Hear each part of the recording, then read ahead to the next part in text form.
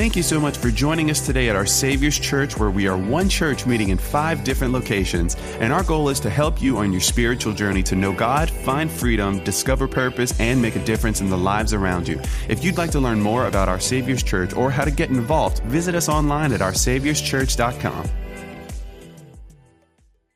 Today is part 30 of our, truthfully, actually it's about part 35. My notes say part 30. Pastor David's preached some out of Acts. I think we're about 35 messages in this message series through the book of Acts. Have y'all liked it? Yes. I hope you have. I trust you have. That's why you're here, to hear some more.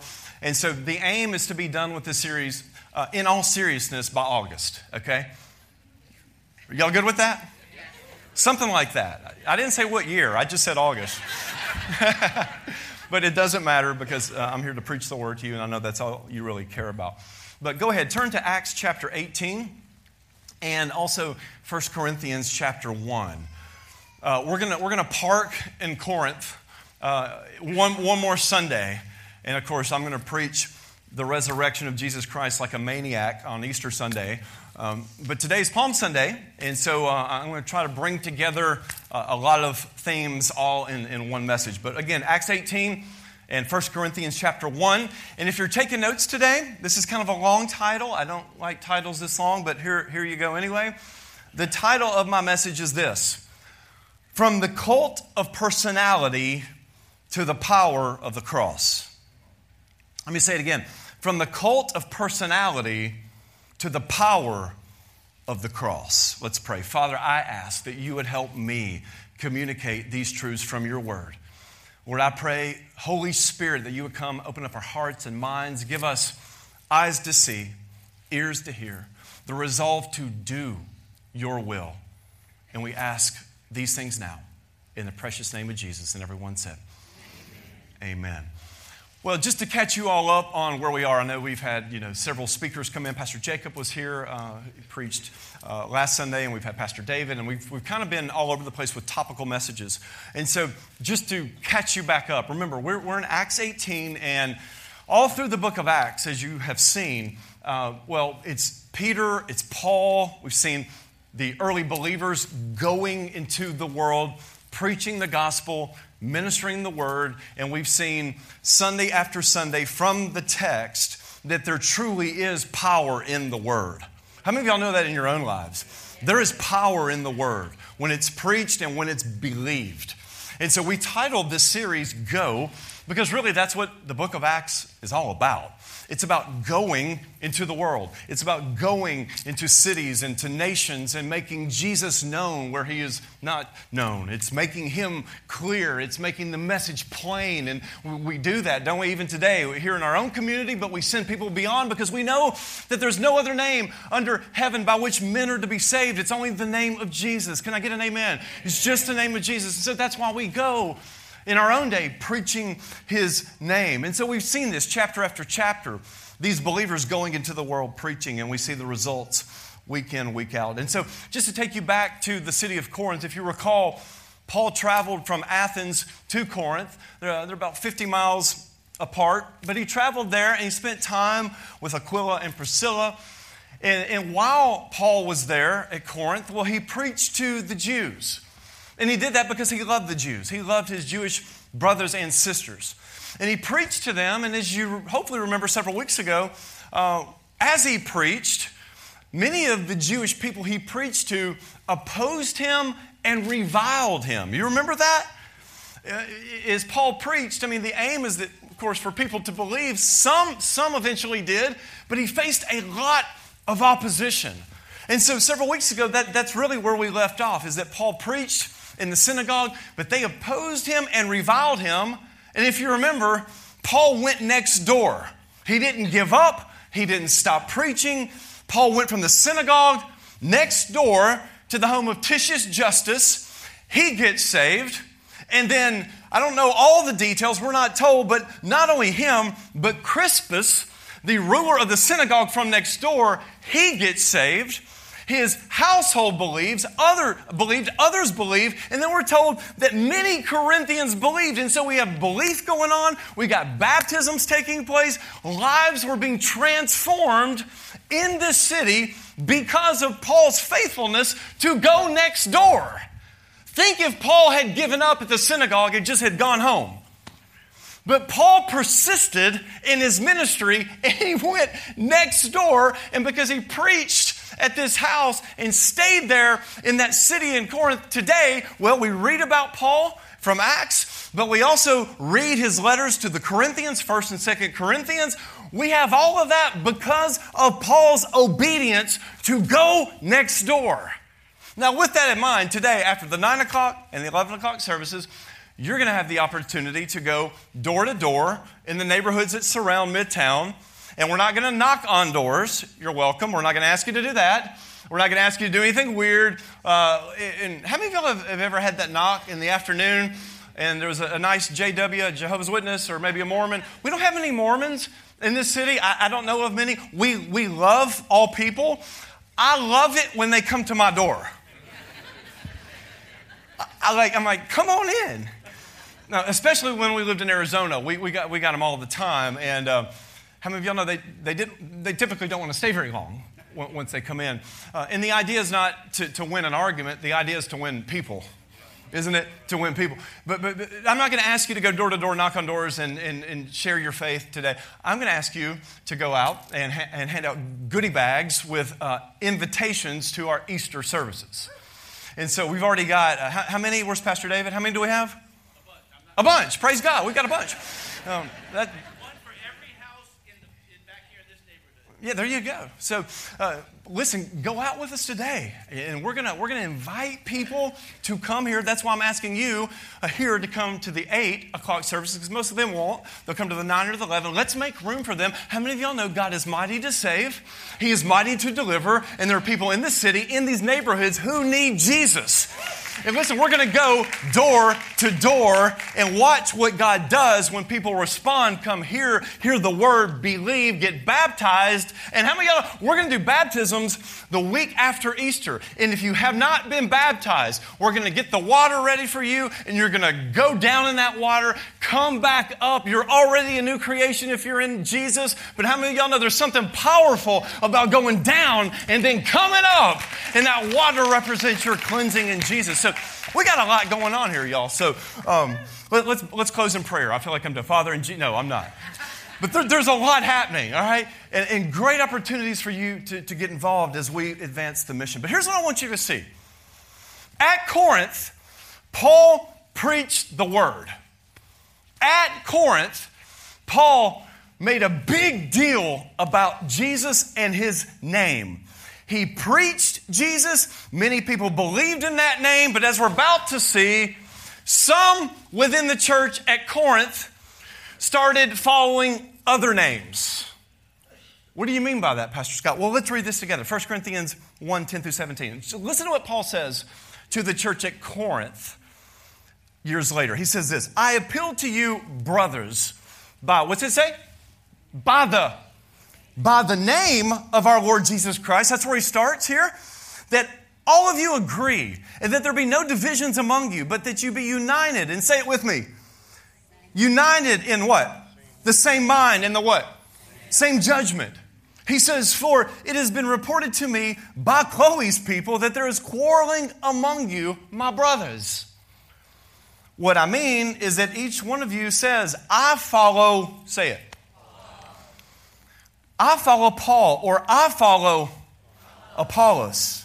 And that's not Apollo Creed. I follow Apollos.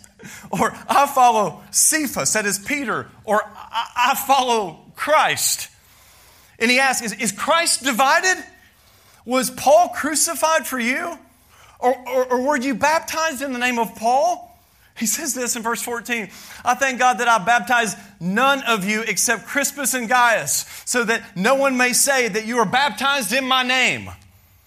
Verse 16, I did baptize also the household of Stephanas. Beyond that, I do not know whether I baptized anyone else. Paul forgot some things like we all do. But verse 17, for Christ did not send me to baptize, but to what? but to preach the gospel, and not with words of eloquent wisdom, lest the cross of Christ be emptied of its power. Now, if there's any text the church needs today, it's that one. If there's any text in the entire New Testament, there are many, of course, it's all important, it's all from God. If we need any text, it's this one to help correct some things. But did you pick up what's going on here in the church in Corinth based on what Paul said? There was quarreling happening in the church. Fights were breaking out. And it went back to, the issue was that, well, people were identifying with certain leaders within the church who baptized them. And so what we see at Corinth was that there was this cult of personality that developed around certain leaders. Now listen to me carefully. As mentioned, this text is from God for the church for all generations. But this text is especially for us in this present generation, in the present age we live in, because of our propensity to take gifts in the form of people and turn those gifts into gods. Some said, I follow Paul. And hey, that'd be a good person to follow, huh? The mighty Apostle Paul. The one, of course, who wrote a big portion of the New Testament. The one who was empowered by the Spirit. This apostle, this apostolos, this sent one who did signs, wonders, and miracles. I mean, Paul, I'm sure, was a hero to many people. And some people say, well, I follow Paul. We follow Paul. Paul is our small group leader. Now, how many of y'all would like to sign up for that small group? Yeah. I follow Paul, but then others said, well, I follow Apollos. And you could talk a lot about Apollos, but Apollos was, you could say a lot of things, but this guy was polished. As he spoke, he was eloquent. He had homiletical harmony, exegetical expertise. Like this guy could teach and put things together and ooh and ah people because of his rhetorical abilities. Now, if you like public speaking, if you like rhetoric, like Apollos was your guy. Some say, well, I follow Paul. Others say, I follow Apollos. But then another group said, we in the group, we follow Cephas, Peter. Now think about that. That'd be cool, huh? Think if Peter baptized you. Think if Peter was your small group or discipleship group leader. That'd be pretty cool, huh? Because Jesus called Peter the what? The rock, right? He said, you're the rock, and on this rock, you know the story in Matthew. Well, think about that. Come, let's follow Peter because he's the rock. If you want a rock-solid marriage, if you want a rock-solid business, if you want a rock-solid Christian life, well, you come be in our group. Let's follow Peter, and you can build your life on the rock. And think about the boast that could have come from that group, from the people. We followed Peter, the one Jesus called the rock. And then people from Paul's group would say, yeah, but Jesus also called Peter Satan. Get behind me. So you can just imagine the fights that could have broken out over them identifying with these specific names. And finally, someone said, well, we follow Christ. And so you had these divisions that were breaking out, forming, if you will, in the church at Corinth, not a very long time after the church was founded, and Paul wrote to address the issue as a good pastor. Now, we can fault these people at Corinth for forming these groups, for making these unhealthy distinctions, but how many of y'all know many of us today do the same thing? What do you mean, Pastor Scott? Well, let me develop this a little bit. Let me talk to y'all for a little while about this. Some say, well, I'm Baptist. And they're proud about that. Some say, I'm Catholic. Always have been, always will be. Someone said, well, I'm Pentecostal. I talk in tongues. I believe in the power of the Spirit. Some people will say, well, I'm not any of that. I'm an OSC Christian. I go to OSC. Now, before you say too much, I don't get you in a corner here. Don't say too much. Yeah, I'm of this group. I'm of that group. I identify. There was a whole message right there. Let me stay on track. Stay in the Spirit, Scott. I identify as a Baptist or a Presbyterian. Or listen, and there's nothing wrong with identifying with certain movements who hold to certain biblical truths. I'm not saying that's altogether bad. Listen carefully. There is nothing wrong with having distinctives, but it is a problem when our distinctives create unhealthy divisions. Does that make sense? There is a time to say, I'm not following you. I'm following Jesus as this group articulates it.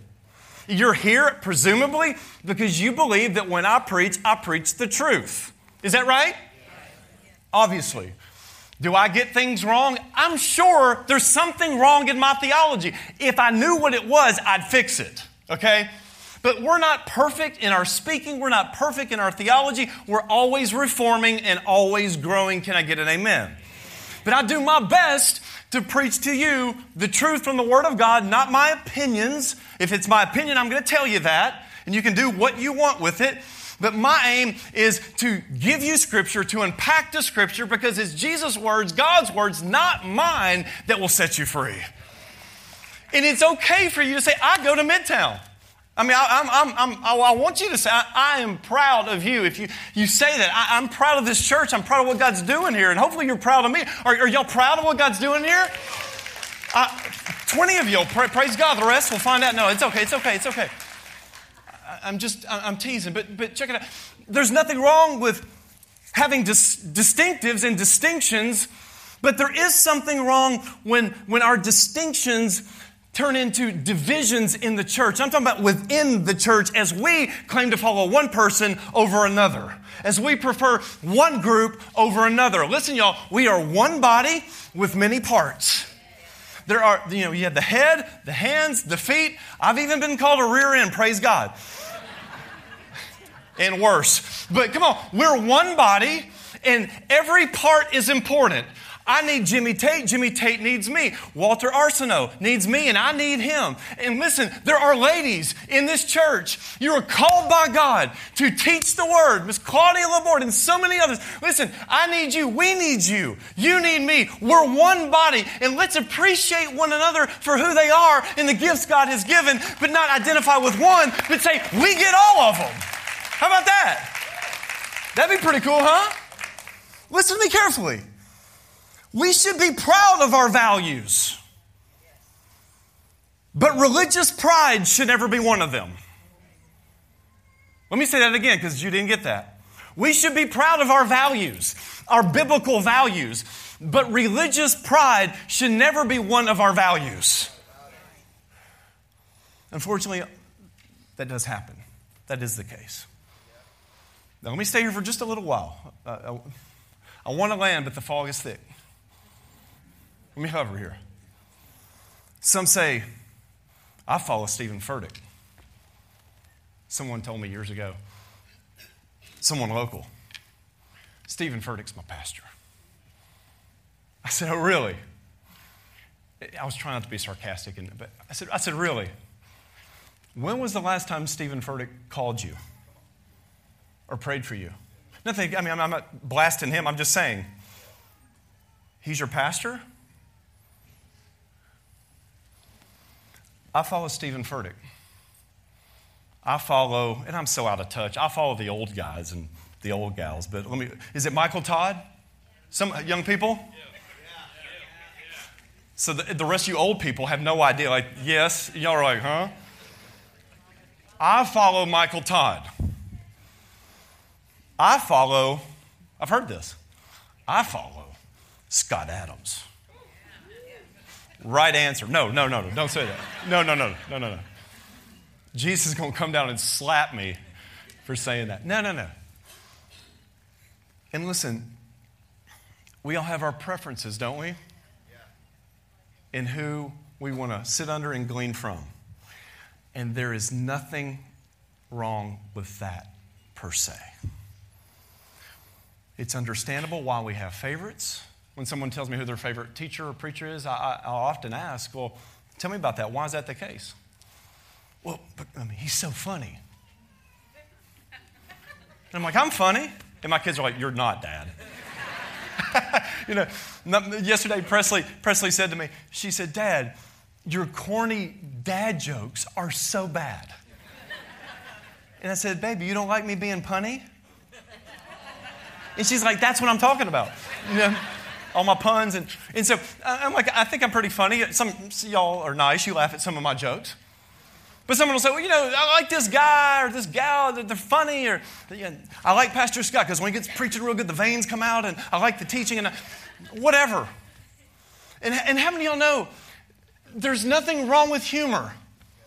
It's good to use humor. Human personality is not bad. Listen, God gave each of us a personality, and preaching is a communication of God's truth through human personality. So we don't want to say, we don't want personality. How many of y'all have ever heard somebody preach and there was no personality? You're like, I can't handle it. Okay, we should esteem one another and thank God for one another. We should value the gifts in the form of people, but listen to me carefully. Although we appreciate and honor the different personalities and giftings, the point is not the pastor. The point is not the personality. The point always has been and always will be Jesus. And we've got to get this right because I'm convinced that some people love Michael Todd and some people may even love me more than Jesus. Some people are placing their trust in leaders more than they place their trust in Jesus. Because a pastor will fall and then people lose their minds. They're like, well, I knew I couldn't follow Jesus. I'm like, Jesus didn't sin. Where are you going? The fact that people are falling away and leaving, that just proves His Word is true because God's Word says that in the latter days there will be a great falling away. It's sad, but that should never surprise you. People are leaving today. Well, did you hear about this leader? That I'm like, yes, I hear almost daily of a leader who has fallen into sin and is disqualified from ministry, and it's tragic. But listen to me carefully. While there are many rising and falling stars within the church, listen, church, keep your eyes fixed on the never-fading glory of the eternal Son. Look to Jesus and never stop looking. Because listen to me, movements come and go. Leaders rise and fall. But Jesus Christ remains the same. He's the same yesterday, today, and forever. He is holy. He is righteous, par excellence, ad infinitum. There's nobody like your God. So keep looking to Him. As people rise, as people fall, they're not the point. Jesus is the point. And if you're taking notes, write this down. Pastors are not called to be celebrities. We are called to be servants of the Most High God. So thank you for the honor that you give me, but I'm here to serve you, not for you to serve me. Though at times maybe you'll do that. Paul said, as he started his letter to the Romans, of all the ways he could have started it, he says it this way, Paul. Everybody say Paul. He starts with his name, Paul, a servant of Christ Jesus. Whoa. He didn't drop all of his accolades, though he mentions, the fact that he was next called to be an apostle. But he was set apart for the gospel of God. Think about that for a minute. Paul, a servant of Christ Jesus. Listen, as a leader, I plan on falling.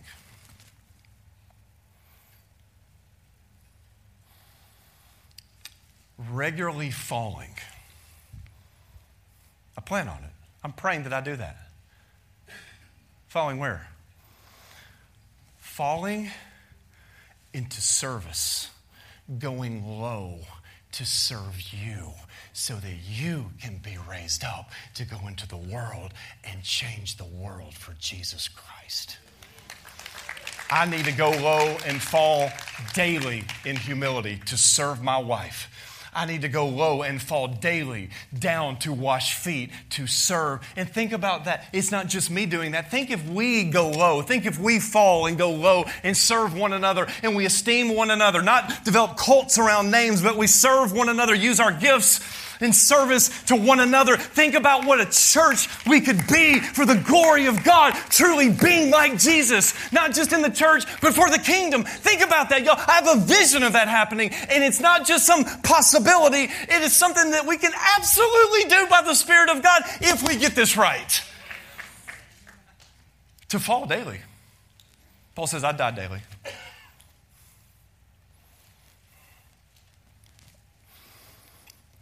There's nothing wrong with having a platform. God gives people platforms. I clearly have one. As a matter of fact, if I could build this church, if I could draw it all out, I would be low and the people would be high. I hate being up here. I hate the elevation. And I know the idea is to raise the word, that the word, it's not me. I wish I were on the floor and this was built up, where I wasn't preaching down to you, I was preaching up to you. I'm of Paul. I'm of Apollos. And I hate to even put my name in the same sentence, so I won't.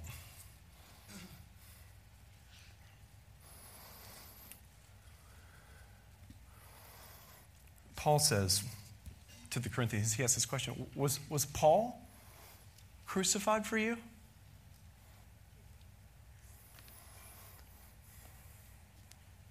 Who was crucified for all of us? Say that name again. Jesus. Say it louder. Jesus Christ, the Son of the living God. And I'm convinced that in the church today, there's so much praise of personalities and platforms that in many cases, you can't even hear or see Jesus in any of it. In my opinion, there has never been a generation more blinded than the light than the present one. And meanwhile, we have Jesus, the King of Kings and the Lord of Lords, the light of the world, who gives us hope. He is our only hope. And let me be clear. Thank God for the people who disciple us. Thank you, Jesus. Because let's be holistic and accurate and not overstate our case. Let's be precise. We are the body of Christ. And so Jesus' body, the church, has arms and legs and, as mentioned, eyes and all types of parts. So we don't just thank Jesus for who he is in heaven. We thank God for his body here on earth in the form of one another. And I thank God for Pastor Ray McCollum, for Troy Johnson, for Mike Gowans, for Pastor Jacob Aranza, for Pastor Randy. I thank God I can go down the list for R.C. Sproul. I thank God for the ones who've died, for John Wesley and John Calvin, and I can go back to Luther and Augustine. And I can go all. I thank God for all of them who have in one way or another poured into me to make me who I am. And you should thank God for the men and the women who've been in your lives, who as your freedom leaders, who've walked with you through the valley of the shadow of death. They were Jesus to you in your darkest hour. Are y'all tracking? So let's not overstate our case. Let's show honor where it's due. We honor people, but we worship Jesus and him alone. Can we get that right? Let's do that. Let's get that right. Because, as mentioned, today is Palm Sunday. It's the day that we celebrate Jesus riding into Jerusalem on a donkey's colt. And as we celebrate this, we look back and we reflect on the scene where the crowd, they shouted, "Hosanna, Hosanna!" And they laid down their cloaks and they laid down their palm branches and they praised him for what they saw and knew about him. But as we go on with the story, as we look forward to Good Friday, of course, fast forwarding, we see this happening at the beginning of the week, but then we see that on Friday, we call it Good Friday, everything changed because it went from jubilant praise to adamant rejection. If you know the rest of the story, Jesus, of course, was betrayed. Peter denied even knowing him. The Jewish leaders falsely accused him, trying to get him to the place where he would be put to death. And ultimately, Jesus went before Pilate. And Pilate didn't want to do it, but the Jews pressed him. And inevitably, Jesus was crucified. And listen to what Matthew says about this account. This is What he says about this horrible event that we actually celebrate this week. It says this, Matthew 27, beginning in verse 27, "Then the soldiers of the governor took Jesus into the governor's headquarters, and they gathered the whole battalion before him. And they stripped him and put a scarlet robe on him. And twisting together a crown of thorns, they put it on his head, and they put a reed in his hand. And kneeling before him, they mocked him, saying, 'Hail, King of the Jews.' And they spit on him and took the reed and struck him on the head. And when they had mocked him, they stripped him of the robe and put his own clothes on him and led him away to," you say it, "to crucify him. As they went out, they found a man of Cyrene, Simon by name. They compelled this man to carry his cross. And when they came to a place called Golgotha, which means place of a skull, they offered him wine to drink mixed with gall. But when he tasted it, he would not drink it.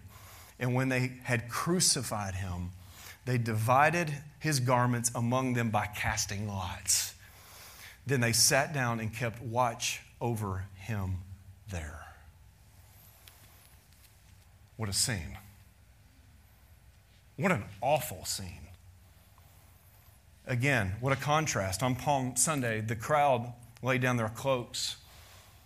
But leading up to Jesus' crucifixion, we're told they put a crown of thorns on his head and a reed in his hand. They mocked him and they spit on him and they stripped Jesus of his dignity. Then they led him away. They drove nails through his hands and his feet, and there was Jesus before the Romans, before some of his own, almost naked, almost totally naked on the cross. And Jesus didn't have to go through any of it. He could have called 12 legions of angels to destroy the world and set himself free. How many of y'all know that's what all of us would have done? But Jesus bled. He suffered in his shame. And inevitably, he died for you and for me. One scholar explains it this way. Modern medical explanations for the cause of death on a cross have focused on either asphyxiation or shock. Crucifixion was widely believed to be the worst form of execution due to the excruciating pain and public shame. Hanging suspended by one's arms eventually caused great difficulty in breathing, which could be alleviated only by pushing up with one's feet to take the weight off the arms. But that motion itself would have caused severe pain in the feet, arms, legs, and back, causing the exhausted victim to slump down, only to be nearly unable to breathe once more. Eventually, the victim would succumb to suffocation if he had not already died as a result of the cumulative effect of the physical trauma inflicted on him.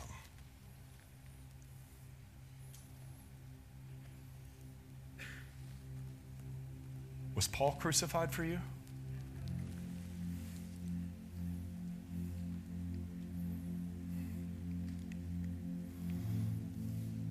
Question. Where was the wisdom and the power of God displayed in the first century?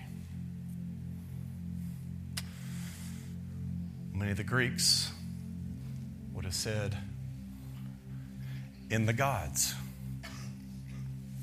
in their power, in their ability, in rhetoric, in Greek philosophy. Some would say in the shiny, big, important people and things of this world. Certainly, that's where God would reveal himself. In the big and the flashy things, and in eloquence and in rhetoric and Greek philosophy. A lot of people said that and would say that. That's if you want to know something about God, look to that stuff. Where was the wisdom and power of God displayed? in the very last place that many people would think to look. On that Roman cross where Jesus bled, where he suffered and died for the sins of the world. Where was the power of God displayed? In the very last place many people would ever look. But it was in that place, that was the very place where God displayed his perfect wisdom and his power in the death of his Son, who laid down his life for us on that tree 2,000 years ago. And Paul says it this way in 1 Corinthians 1, 22 through 24. For Jews demand signs and Greeks seek wisdom. But we preach Christ crucified, a stumbling block to the Jews and folly to the Gentiles, foolishness to the Gentiles. I love verse 24. But to those who are called, both Jews and Greeks, we could say us today, Gentiles today, Christ, the power of God and the wisdom of God. The cross of Jesus is power. It's wisdom. It's the power of God. You say, how is it power? Because the cross of Jesus, what he did on that cross, not TED Talks, as great as they are, not life coaches, as great as they are, not politicians, some of them, as great as they are. Only Jesus can make us right with God once again. He's the only way to the Father. He's the only way to be forgiven. He's the only way to find reconciliation. He's the only way to find restoration. It's through Jesus and his blood alone. And let me be clear. Many people were crucified for their own crimes in the first century, but Jesus was crucified for yours, for your sins and mine. Some call that foolishness. I call that the wisdom of God. Because while we were still sinners, while we were still in bondage, while we were still making idols of people, Jesus died for us.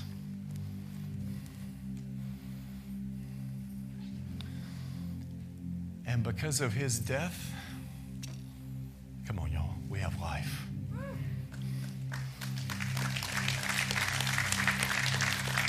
Death died in the death of Jesus. John Newton, the author of the hymn, Amazing Grace, I believe he was in his 80s, when he said, I'm getting old and my memory's fading. But two things I remember very clearly. I'm a great sinner, but Christ is a great Savior. How many of y'all know we serve a great Savior? We have a great Savior. We have a great Savior. So, question, and then we're done. Why would any Corinthian or American get caught up in any other name or personality? We appreciate them. We honor them. But why would you ever get too caught up in me or me in you or you in them? We love and appreciate one another, but we worship God alone. Now, let me say it one more time. Pastors, leaders, they rise and they fall. Movements come and go. But Jesus Christ, your God, is the same yesterday, today, and forever. There's only one name, y'all. It's the name of Jesus. Lord, we thank you. Let's pray. Lord, we thank you for your name, Jesus. Thank you for your name, Jesus. Thank you for what your name represents. Thank you for what your name means. Thank you, God, for the gifts that you've given in the form of men and women, those who have discipled us and poured into us. Thank you, God. But Jesus, our focus as we approach Holy Week, Lord, is you, Jesus, and you alone. And Jesus, we thank you that you bled. We thank you that you died. We thank you that you are the point. You are the point of history. All history is His story. It's your story. And Jesus, you have the preeminence in this place. You are the firstborn of all creation. You're the image of the invisible God. Through you and for you, all things exist, Jesus. We live and we breathe today because we have life in you because of your goodness. And Holy Spirit, I pray right now that you would come by your Spirit. Holy Spirit, come by your very presence. Spirit of God, reveal to us any idols we've created. Correct any faulty thinking that we formed. God, I pray right now, Jesus, that you would, by your Spirit, break through barriers. Those who've had hardened hearts, those who've been disillusioned, those who've been discouraged, disenfranchised by people who in the name of Jesus have let us down. I pray right now, Jesus, that would fade. And that Jesus, Son of God, that you would rise in our thinking. Come on, let's lift our hands right now to the risen Lord. Let's lift our hands. Come on, just begin to worship Him. We worship you, Jesus. Son of the living God, we praise you. You're holy in this place. Holy, holy, holy is the Lord Almighty. Come on, say it with me. Holy, holy, holy is the Lord Almighty. Come on, one more time. Holy, holy, holy is the Lord Almighty. Jesus, we love you. And I pray today as we leave this place that we would be like you, making much of one another, esteeming and honoring one another. I thank you for all the gifts represented in this church. May we be stirred and may we be used for your glory. And so Jesus, by the way, you're awesome. There's nobody like you. And we give you all the praise and all the glory. And it's in His name we pray. And everybody said,